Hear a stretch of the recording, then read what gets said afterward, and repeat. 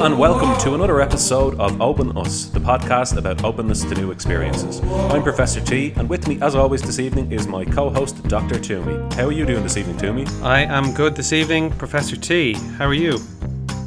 I'm also good, thanks very much. Had a nice long weekend there, the bank holiday Monday involved in the mix, so I feel quite rested actually. Didn't drink, didn't do anything too mentally or physically taxing, so I'm feeling pretty good for a Tuesday evening.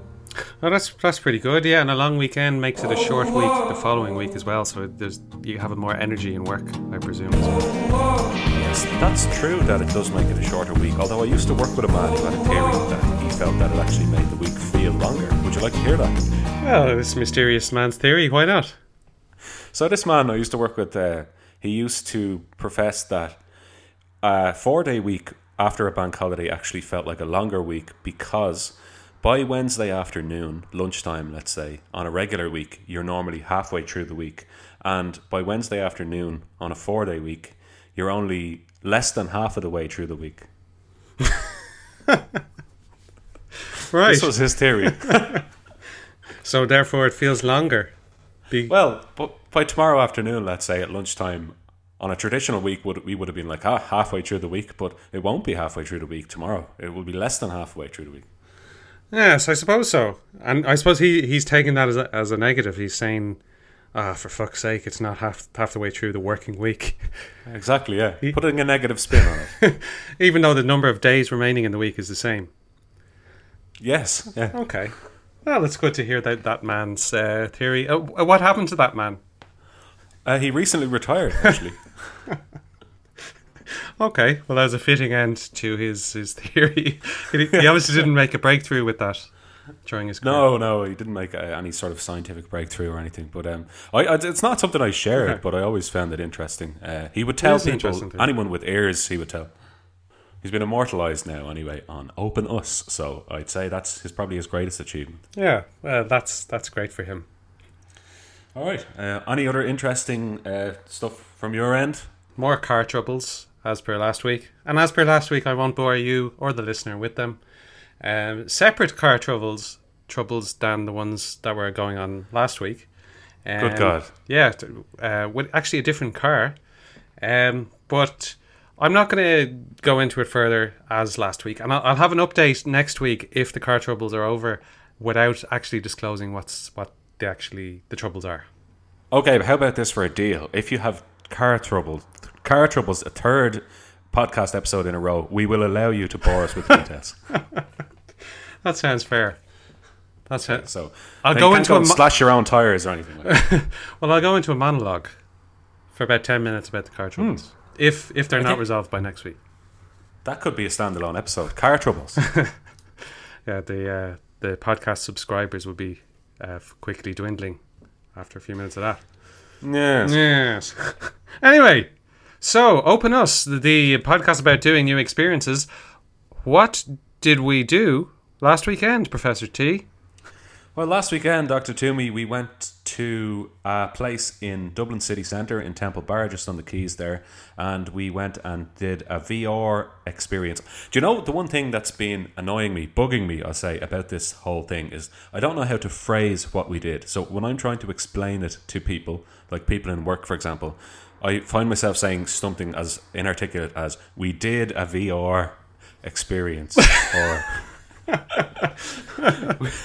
We went to a VR place. How the fuck do you phrase this? I don't know how to phrase it. Yeah, there's no kind of like phrase or something in the English language that describes it well, other than a VR experience, which is so vague that it could be at home. But what's the verb? We what a VR experience? Yeah, because I suppose you can't say we experienced a VR experience because the redundancy of the word experience there. And if you say did, you sound like a 4-year-old because that's what a 4-year-old would say. Maybe something along the lines of we went to, or we attended, or we went to a VR experience. Yeah. I don't know. Well, that probably paints it as some sort of show, which it wasn't. Yeah. But before we go into the VR experience, I just want to touch on, if I may, that we invited others to go to this. Yes. So we put out a message in the WhatsApp group, and I asked a couple of people independent of the WhatsApp group, and I suppose unsurprisingly nobody was available.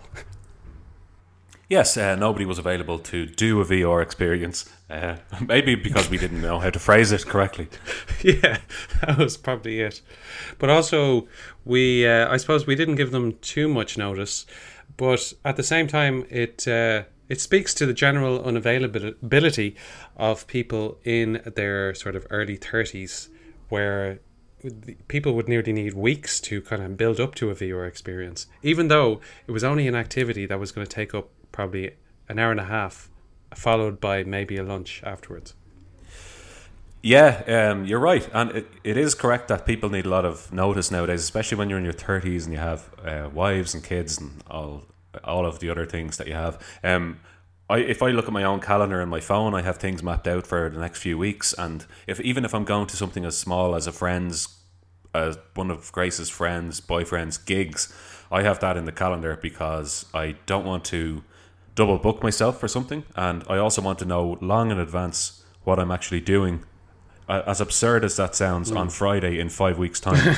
And that's quite a forward-thinking and sophisticated way of planning. Like, your diary is filling up. You're kind of handling it like almost like work appointments or work meetings. Yeah, well, that's where I learned it from. Yeah.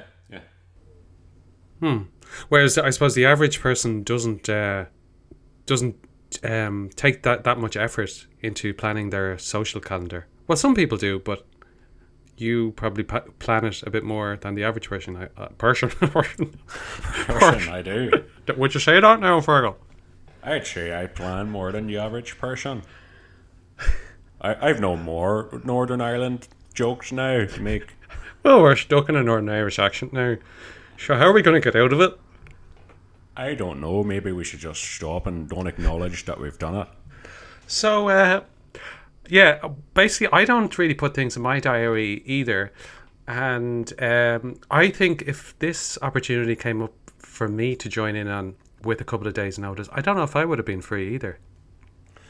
So, yes, I know what you mean. And whether I was free or not, I don't know if I would have been free. You may have found an excuse, or...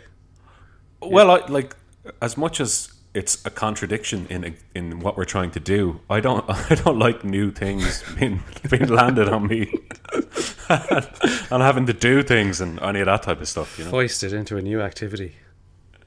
Yeah, or like there's a deadly episode of or no, it's not an episode, but I was watching an interview with Larry David one time, and he was talking about how if he knows he has like a friend's wedding at the end of the month, his whole calendar month is ruined by the thoughts of having to attend this event. So he can't enjoy the 3 weekends that lead up to that because he knows that they're just there in the way of this event. And not that he won't enjoy the event when he goes to it, but it's looming over him the entire time, leading up to it, the weeks leading up, the days leading up. And he knows it's just there waiting to happen. And like, if I had have been sent a text maybe on Thursday saying, do you want to go to do a VR experience on Saturday? It probably would have spoiled my Friday, truth be told. It would have knocked you out of your routines, I presume, because that's what I'd be thinking. You kind of have your week of work where you're busy and stuff, and then you're kind of looking forward to having the freedom of the weekend, and then someone invites you to something, and then it's like, oh, for fuck's sake. Yeah. And it could be the best thing in the world, the most enjoyable thing in the world, but there's just that part of you that just goes, oh no. Yeah, and I think that definitely comes with age for me. I find myself less inclined to be happy about receiving an invitation to something I wasn't expecting than I would have been maybe when I was 20 or something like that. And that makes sense because with studies of openness, people become less open-minded as they get older, and it just gets that bit harder, I suppose, to adjust your perspective, your habits, what you think about stuff, the things you're willing to try. That gets harder when you're older, when you're set in your routines and who you are. You have an idea of what you like and what you don't like, and anything that intrudes on that is kind of not sometimes welcomed. Yes, except not for us, because we went and had a virtual reality experience. Right, yes, a virtual reality experience. VR Link in Temple Bar in town. This is a virtual reality arcade, is actually what it is. And it is set up by a young man called Philip O'Reilly, who met us there, showed us around, was very nice to us. Thank you very much, Philip. And his marketing and PR assistant, or CEO of marketing and PR, Abdullah Ahmed. Hope I've pronounced that right. There's some facts there. There you go. It's worth mentioning the place itself. It's called the Clockwork Door, and it's just on the quays there in Dublin city centre at the edge of Temple Bar. Were you going to mention the place itself? No. Why don't you talk a little bit about that?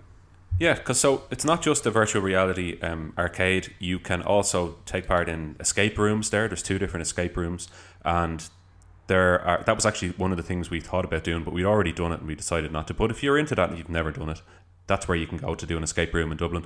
And also, on top of that, there's like an area where you can sit and play board games. They have over 100 different board games, and you just pay by the hour, and it's very cheap. I think something ridiculous like 8 cents a minute just to spend your time there as playing board games with your friends or whatever.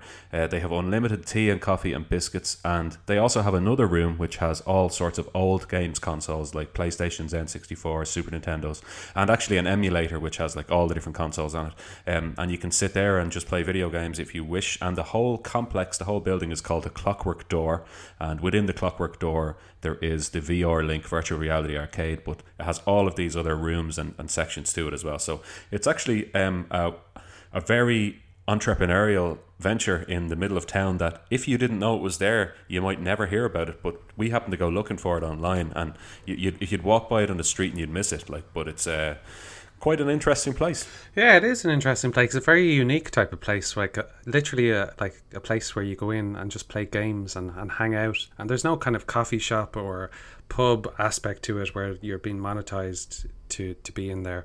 I don't know if that makes sense, if you were being monetized, but I will carry on. I know what you mean, though. They're not trying to sell you stuff at every juncture. Like you go in to do the thing and you can just hang out there and you pay for that, and that's it. There's they actually give you free tea and coffee and biscuits. I think I already said that, but yeah, it's a really place unique in that you can just go in and hang out. And it's interesting that you mentioned the word entrepreneurial, because I was thinking about the guy who we met, Philip, the kind of founder of VR Link. Basically what he did is he bought a couple of VR headsets, like the fancy ones. I don't know if they were the Oculus Rift or the HTC ones. So they were HTC anyway, I remember. Were they HTC? Yeah, the actual model. But. Yeah, I think they were kind of like the best you can buy, or up there. So he bought basically 3 of them that he has, and he rented the room, like a kind of a large room, and that's kind of like all he needed for this business venture, and then the marketing and PR around it, getting people in there. But I thought that was a kind of a creative business model where he invested in the VR headsets, invested in the space, and then he's up and running. I thought it was kind of cool. Definitely was, and I'd say the only drawback for him is that he could probably only fit about 4 people in there at the same time, just due to space restrictions, because we kind of found that there was a space for maybe 2 people with a curtain dividing it, and then maybe space for 2 more, and that would have really been it. Yeah, and that was one of the things. I was expecting it to be a bit of a bigger kind of room where you'd maybe run around, but having gone through the VR experience, you don't actually need that much space for VR. You're kind of standing in the one spot a lot of the time. Well, the game we eventually ended up playing, a bit of extra space would have been nice, but we'll get to that. But can I ask you, what were your first impressions when you went in there? Because I had a kind of a first impression that didn't turn out to be true. But what were your first impressions when we went in? Just kind of not knowing what to expect. I saw the VR headsets hanging from the wall. I was asked about my kind of interest in different games, and I felt like maybe they were expecting us to know a bit more about gaming than we actually did. And maybe I also felt I was a bit old as well. Coming in to do the VR, you know? There's a bit of that, where's the lads? When I showed up with you, obviously, but when we showed up, your man who greeted us, he was actually sound in the long run, but at the start he was like, "Hi, gentlemen, and what brings you here today?" And I was like, "Oh, that's way too salesman-y for my liking. But I didn't realise, obviously, they had all the different facets of the Clockwork Door building. I didn't realise they had board games and video games and other places to hang out. So he was actually just asking us, which part of this complex are you coming to participate in? And I was just like, almost standoffish. I was like, well, we booked it online, so. And then we ended up just saying, yeah, look, we're here for VR, whatever. And then we turned around, and then there was a curtain hanging up, and it looked kind of like just as somebody's spare room with a sheet hanging up in between, dividing it in two. And then your man was like, oh, what type of games would you play? And I was actually fumbling with my phone or my headset or something. You had to answer that, thank fuck. But I was like, shit, these lads are kind of nerds. They expect that we are as well, and they want us to engage in conversation about video games. And like you, I felt a bit old. I felt a bit like an old fuddy-duddy going into to the VR. And I was like, I was actually thinking, this is going to be shit. That was actually that was my first impression. Yeah, I was a bit like that as well. And when he was asking me about the games, I was like, Tomb Raider and FIFA. Like I heard you saying Tomb Raider, but I assume you're talking about like a modern version of Tomb Raider. Yeah, a modern version of Tomb Raider. But like, I suppose modern gamers are playing much more kind of hip games that we haven't heard about. Like, I'm not playing like the cutting edge games. He did throw a few things out there that obviously are still around. He mentioned Counter-Strike or Half-Life, and I was like, I remember that being around in fucking the year 2000, so there must be a current version of it. And then he mentioned what else did he mention? He said something else that oh yeah, Call of Duty. So people are obviously still playing Call of Duty, and I've never at one point he was like, you know, when somebody's like sniping you from a building in Call of Duty and you don't even and I was like, I've never played it. Yeah, at that point I was like, yeah, that's never happened to me. I've never thought anything about someone sniping me from top of a building. Yeah, but they were we should just say they were very friendly and they were very helpful. But yeah, let's move on to the first game. So we initially were met with a selection screen. When you put on the helmet and you log in and with all this stuff, there's like a selection screens of games that are available to you. So obviously ones that they've purchased or have available. And you just basically scroll through them like you would on Netflix and you pick something out that way. Yeah. I was surprised that there weren't any games, the titles that I would have heard of, or like they just seemed all kind of new games, and I think they were like PC games. I have some of the titles of the games here, and I don't know if the listener will have heard of any of these. So Arizona Sunshine, Archangel Hellfire, Apex Construct, BAM Squad, Battles of the Red Cliffs, Beat Saber, Budget Cuts, 11 Assassin, Super Hot, and Space Pirate. Oh, there you go, yeah. So I don't think any of them are like kind of popular or well-known games. Not exactly household names. Yeah. But at the same time, we're really out of the loop with video games, so what the fuck would we know? Yeah, exactly. What the hell would we know? We're just dorks. But what do you remember the game that we first played? Do you know what that was called? Arizona Sunshine. Okay. A zombie game. Yeah, so we decided to play a cooperative. It was a one-player game as well, but we did the cooperative version. And your man was like, would you like to do a campaign? And in the back of my mind, I was like, I recognise that word from Stranger Things. That's what they call a game of Dungeons and Dragons. They call it a campaign. But he kept saying, lads, do you just want to do a campaign or do you want to do a blah, blah, blah? And we were kind of so we eventually went with the campaign. So it was a cooperative mission type thing where it's a shoot 'em up and you're killing zombies. It's like a zombie apocalypse, but you also have to solve puzzles, which we learned a few minutes in.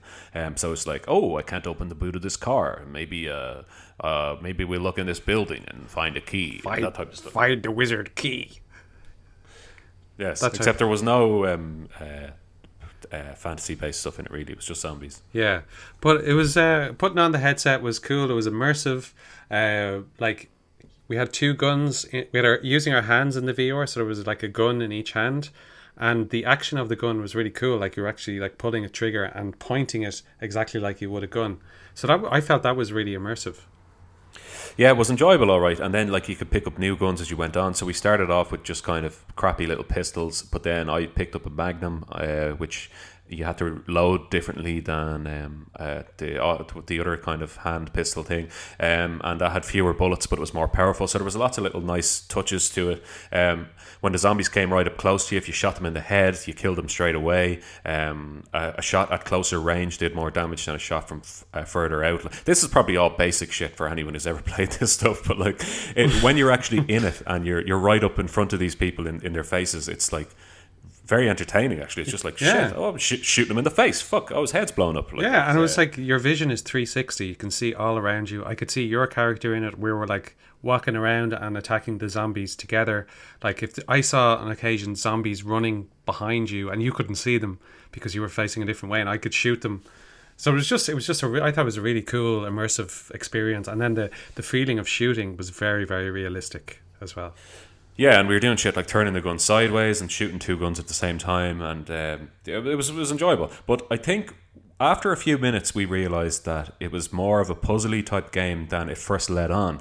And I think then I remembered he had said when he was giving us the two options, you can do a blah blah blah, which I can't remember what it was called, or a campaign. The first thing he said, he described it as basically unlimited zombies, whereas the campaign thing was puzzles and zombies, and that's the one we went for, with the puzzles and zombies. So like one of the first puzzles was like you have to open a car, and when you open the car this other thing opens and you have to go find a key, and you have to go into a house to find the key. And I think we kind of both twigged that we would have had to spend a lot of time solving puzzles if we continued to play that, and it didn't maybe have as much action as we would have hoped for. Yeah, at the start there was loads of blowing the heads off zombies, and that was great fun. But then when we were looking for the key, like we must have been 10 or 15 minutes looking for the bloody key. Yeah. Which was slightly boring, actually. Yeah, and I was kind of glad when you suggested to change the game, because we only had 75 minutes, and I'd say we spent 30 maybe playing that, and that's a huge chunk of your slot. So I'm glad we moved on. And a third of that 30 minutes was looking for the key. Yeah. But overall, a great experience. But then we moved on to the second game. We played 3 games, and the second one was called 11 Assassin. And this was a short-lived kind of experience of that game. This is an archery game where two players play against each other, and you basically hide around these towers and hide behind buildings. It's set out in the kind of open air, kind of medieval times, and you're holding an arch, a bow and arrow, and you try and shoot each other. So I would just say the best thing about this was for me the action of holding the bow up with your left hand, pulling the string back with your right hand, and then like shooting that way. I thought that was like with the VR controls, that was done really well. The shooting mechanism was spot on. Not that I've ever shot a real bow and arrow, mind, but I imagine if I did, it would be spot on. Here's what I was saying, it's really realistic. We don't know what it would be like in real life. Back when I was in the Middle Ages shooting bows and arrows, it really reminded me of that. It's worth noting as well. Sorry, when we first stepped into the zombie game, I turned around to your man immediately. It's like, how do we move? How do we move through the level? Because there was hardly a load of space for us to go walking around. And what you actually do is you point to a part on the map and you teleport to there, basically.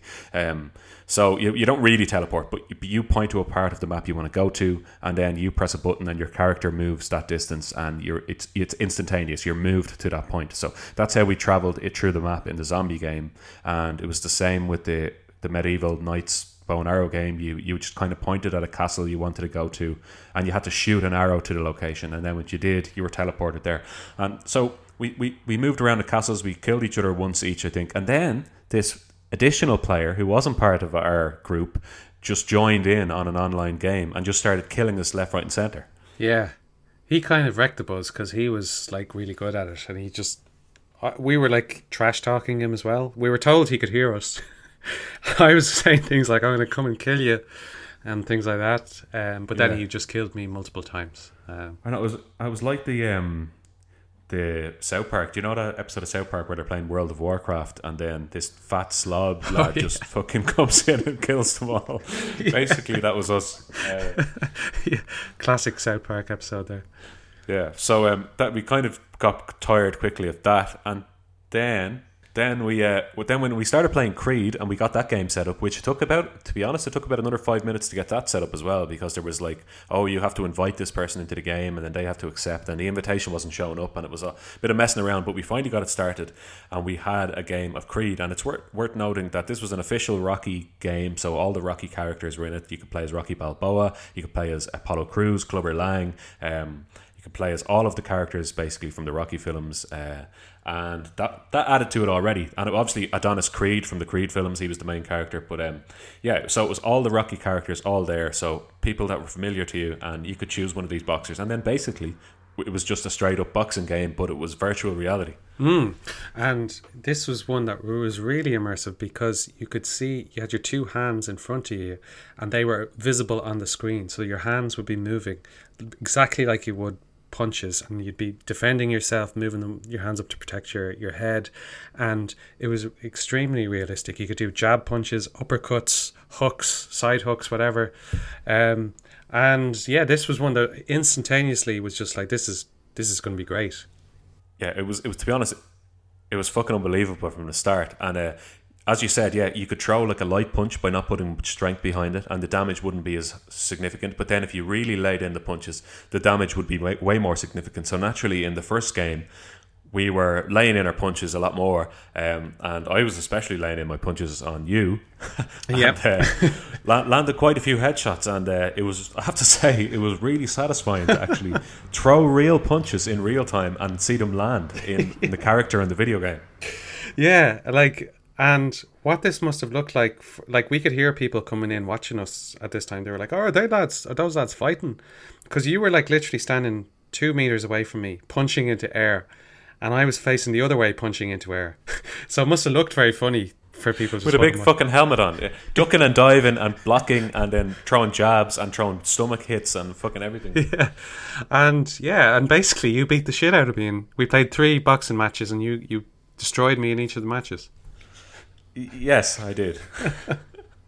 And I was expecting, like, because I'd been recently to like box fit classes, and I'd learned some techniques in boxing, how to defend yourself and how to dodge punches. I thought I was the bee's knees. So I thought, I'm going to go into this boxing and I'm going to defend myself, and he's going to tire himself out, and then I'm going to spin around and then knock him out with one punch.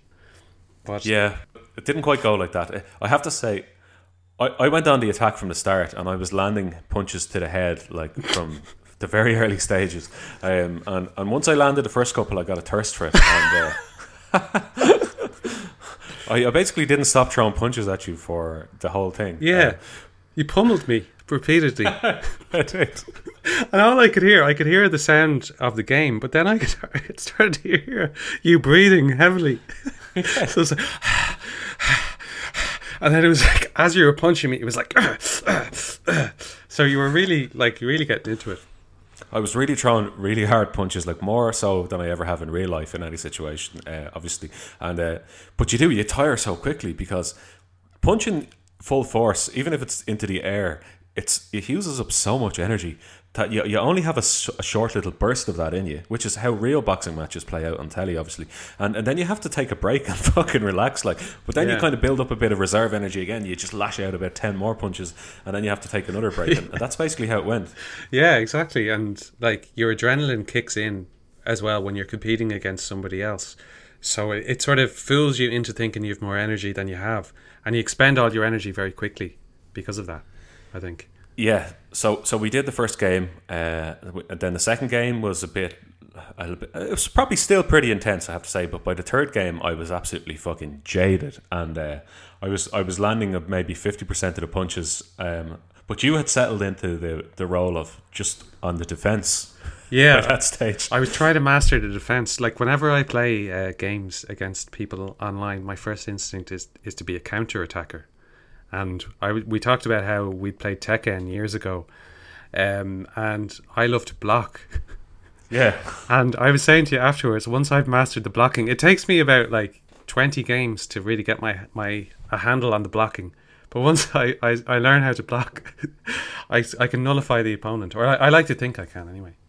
Well, see, with me, I have absolutely no patience for any of that stuff. So in Tekken, I used to always be on the attack as well, and I would just, like I did in the boxing, I would try to pummel you in Tekken, and then if I try to go on the defensive, like playing poker, I get really bored and really impatient, so I just start throwing on stupid bets. It's the same in any type of video game. I just start attacking because I just get bored shitless not doing anything. So that's kind of my approach. And you're always kind of the defense, but you started blocking and then running in circles around me as well.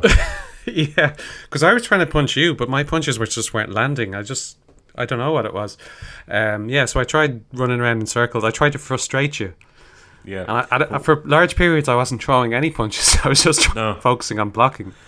What I was doing then as well was you had your two fists up covering your face, but I was trying to do those hook punches where I'd kind of reach in around your raised fists and kind of catch the side of your head. And I have to say the accuracy of the game was brilliant, because I would be like, well, I can see his hands are up there, but if I reach around the side, and I'd land a punch on the side of your head, and it was like finding those little gaps in your defense game. Then by game 3, that's what I was trying to do more so. Yeah, and I thought that was really interesting, like back and forth, and I really enjoyed that. I know my character and I got the shit kicked out of me repeatedly, and I was knocked out multiple times, but I still really enjoyed it.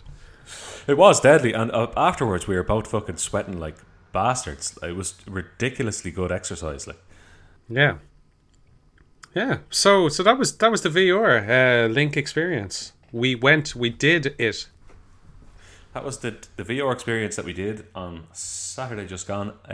So just to mention the name of the place again, it's called the Clockwork Door. It's on Wellington Quay in Dublin City Centre. Obviously, to international listeners, that won't mean anything, but maybe if you're over in Dublin, you could visit it. And as we said, the two lads are sound. I didn't catch their names. You knew both of their names, but just have them on the computer. Philip. All right, yeah. Philip and Abdullah. Yeah, but they were absolutely sound. They're very accommodating, very helpful, and I would go back. Yeah, I'd definitely go back. I'd love to start with the boxing, maybe. Yeah, none of this fucking bow and arrow shit. Straight into Creed. Straight into the boxing.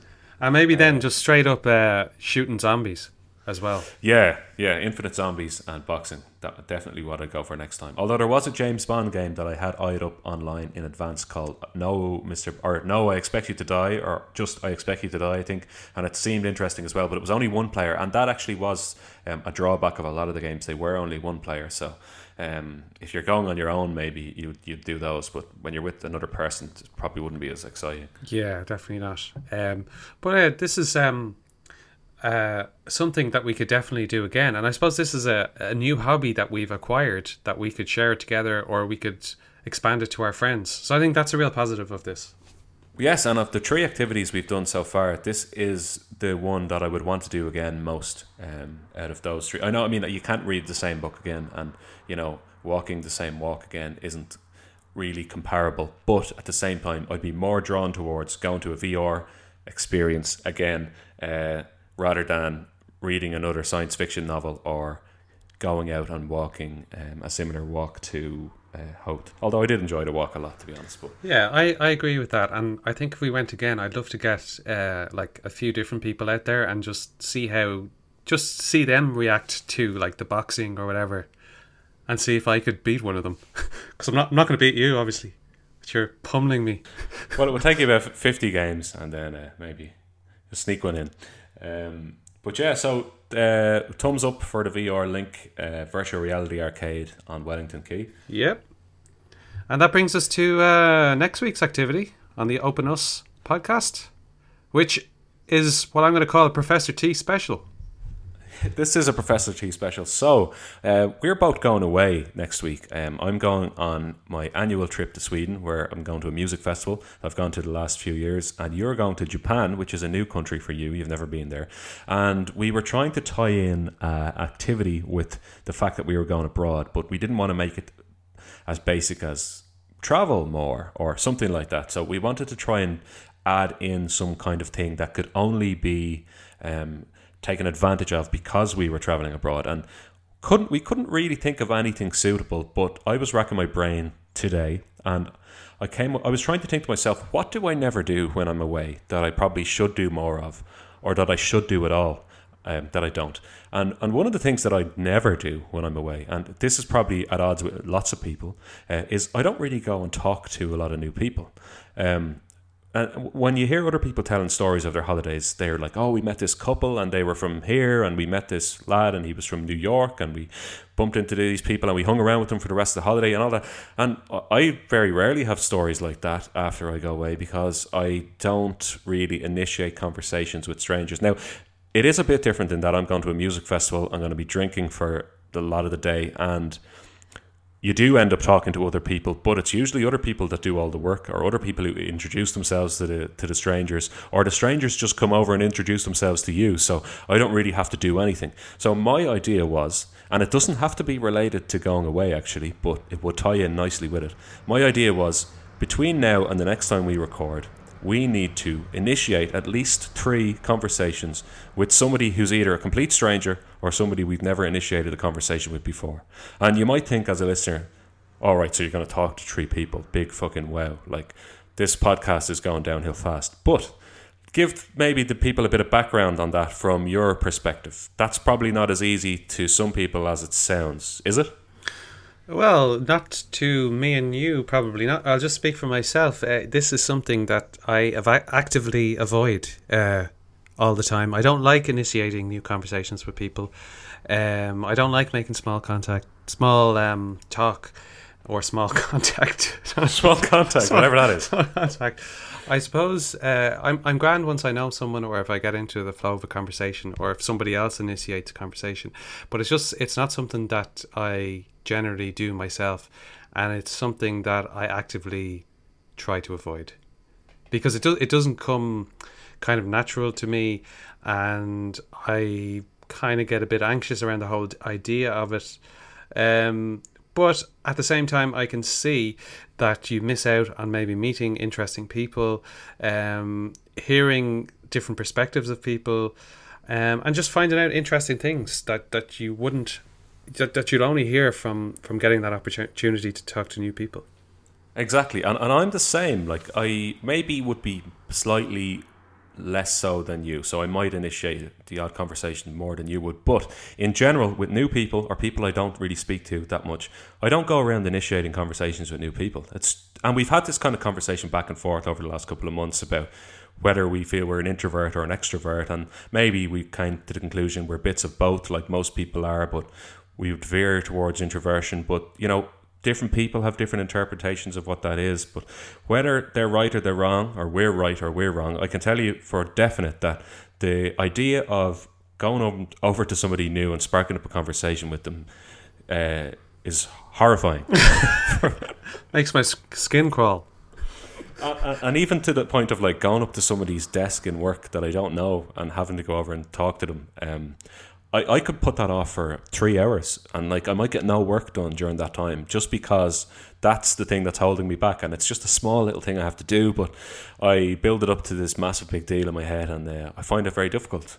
Yeah, I'd be the same, and like I suppose people of our disposition, you kind of almost need to be tricked into making that conversation, or stumble into it, and then you learn that it's actually fine once you get into it, but we just probably have that natural distance tendency when it comes to initiating new conversations, whereas other people are much more kind of happy-go-lucky, kind of just kind of more outgoing and less kind of closed in that way than maybe you and I are. Yeah, exactly. Yeah, and like I can see it in action in work. It's funny. So I work in an open plan kind of office, but it's I work on a project, and all the people on my project work in one space in the room, and other projects come and go from the other space. So a new one moved up there today, and one of the lads on the project I know from previous work I've done around the company, and so I already kind of have a bit of a relationship with him. But there's a lad who's on my project who doesn't know this lad, and I know within 3 days he'll be better friends with this guy I've known for 2.5 years than I am now. I can see it already happening.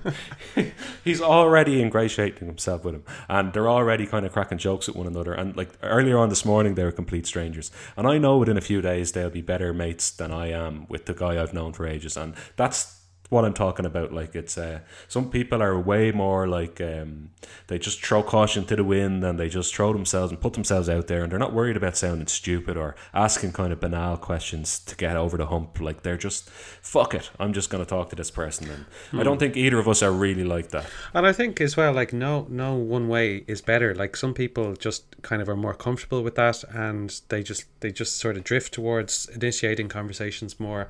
We're probably the opposite of that, but I suppose the whole point is here that we're going to try something new here. We're going to try to go opposite than our normal tendency, which is on the more kind of introverted side of things, and we're going to see what kind of interesting things that brings up. So it should be interesting. Yeah, so just to reiterate, it's going to be, you have to initiate a conversation with 3 people you've either never spoken to before or have never initiated a conversation with before. So you might know them from seeing them in the corridor in work or something, but you've never initiated a conversation with them. But it can't just be anything like, oh, do you know where the photocopier is? That doesn't count. It has to be of substance, and you have to have learned some information that's interesting about that person that you can recount on the next episode of the podcast.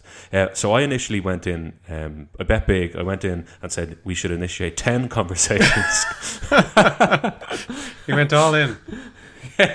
And you were like, no, maybe a bit less than that. So we agreed at least 3, and they have to be interesting and they have to be of substance. But if you find that you're on a roll and you find you're actually getting a kick out of it, keep going until we meet again. Keep going and do as good a job of it as you can. But you have to come back here the next time we record, which will be in a couple of weeks because we're both going on holidays.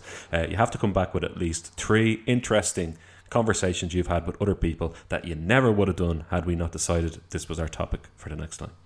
Absolutely, indeedy. Okay, and I think that's actually going to wrap it up for this episode. So I am Professor T. We've been Openness, and that has been another episode. So thanks very much for joining us. We'll leave our social media links at the end. And as always, please join in if you would like. Stay open.